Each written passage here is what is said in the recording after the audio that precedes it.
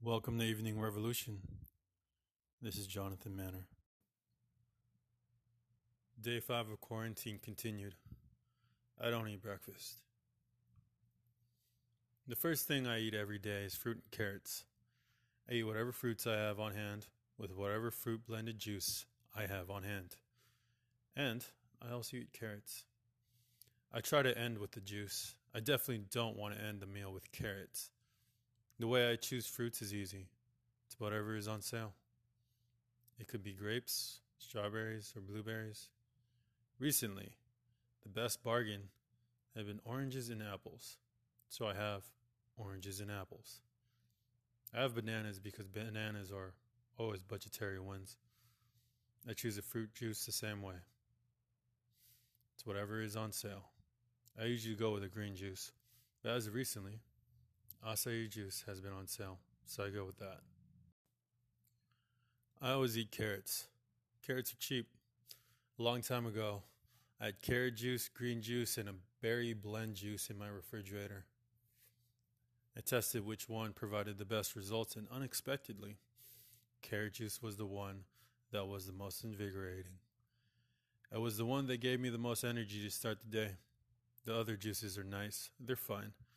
I think hearing so much about starting a day off with blueberries pretty much mentally pulls me to believe that I'm starting my day the best way I could.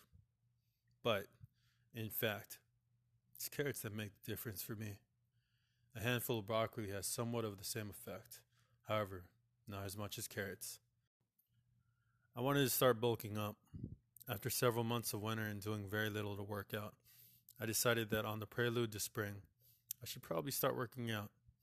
Every so often, I'll read that the best thing to do when gaining muscle is to start off the day with a protein shake or oatmeal. Or in many cases, blend both. Some people start off the day with yogurt. I don't. I have protein powder. I have oatmeal. I don't currently have yogurt, although I think it's a good snack to have when I can't fall asleep and need something in my system to curb my hunger to fall asleep. I just don't want to start off my day with that. The people who start off with protein powder, oatmeal, and yogurt are people whose priority in life is making that extra yard when it comes to appearing physically fit. I don't look too bad physically. I look quite above average.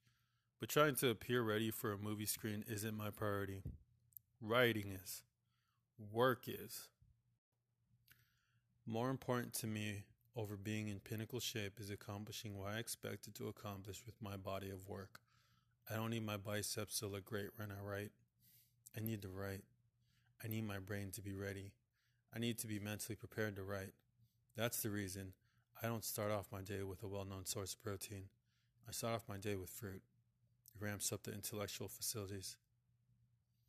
However, before I eat anything, before I get into fruit, before I eat anything solid or juice, I do something that takes priority. I guess it's really what I don't do that makes me more productive. I don't eat breakfast. I can sound like I take the act of not eating breakfast seriously and call it intermittent fasting. But I'm not going to do that, even despite the reason I don't eat breakfast is because I try to do something along the lines of intermittent fasting. It's not even really intermittent fasting, I just don't eat breakfast. I don't eat until noon. I do it for certain benefits, but not the benefits that other people do it for. I wasn't trying to cut fat or look to be in tip-top shape when I started intermittent fasting. I started because I was hungry. Of course, I wanted to stop being hungry, but I didn't want the solution to hunger to be eating. At the time, I spent a lot of time eating. Eating cut into my productivity. A year or so after college, I was in Washington, D.C. I was still fixed on doing nothing but finding the time to write. I wanted to be a writer. I wanted to write books. I wanted people to read those books. I wanted to write more books and continue the cycle.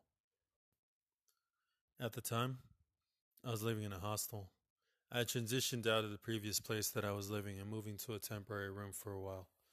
There was a week or so gap in between. It was summer then. The days were bright. Most days that I spent in the hostel were actually pretty perfect, weather-wise. It was unlike Washington, D.C. to not have blindingly bright days and erratic, hot rain. But for some reason, most days that I spent in the hostel were absolutely perfect. Still, I woke up late. Not having a morning job will lead to mornings starting at 10:30 a.m. By the time I had left my bed, it was already noon. I would start off my morning with a breakfast cereal downstairs in the communal kitchen.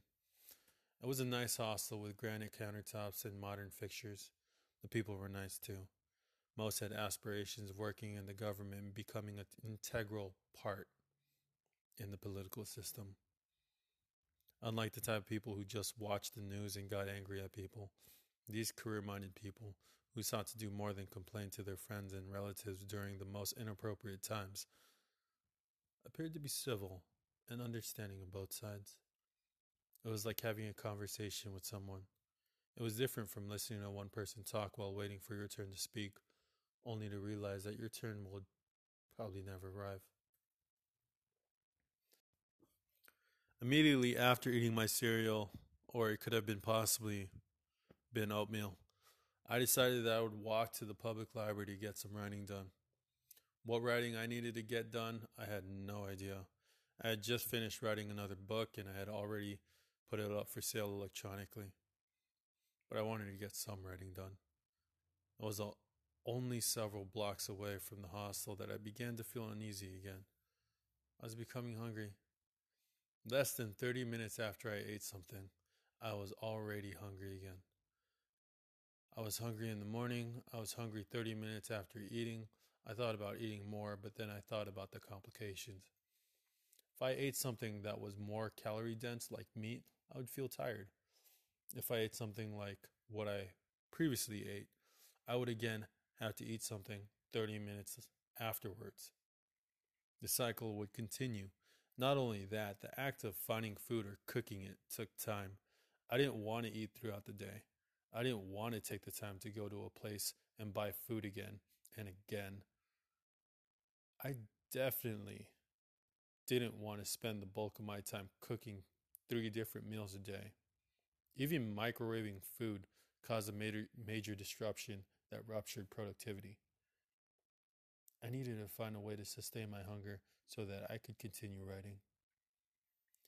That's when I went into intermittent fasting. Hunger was habitual.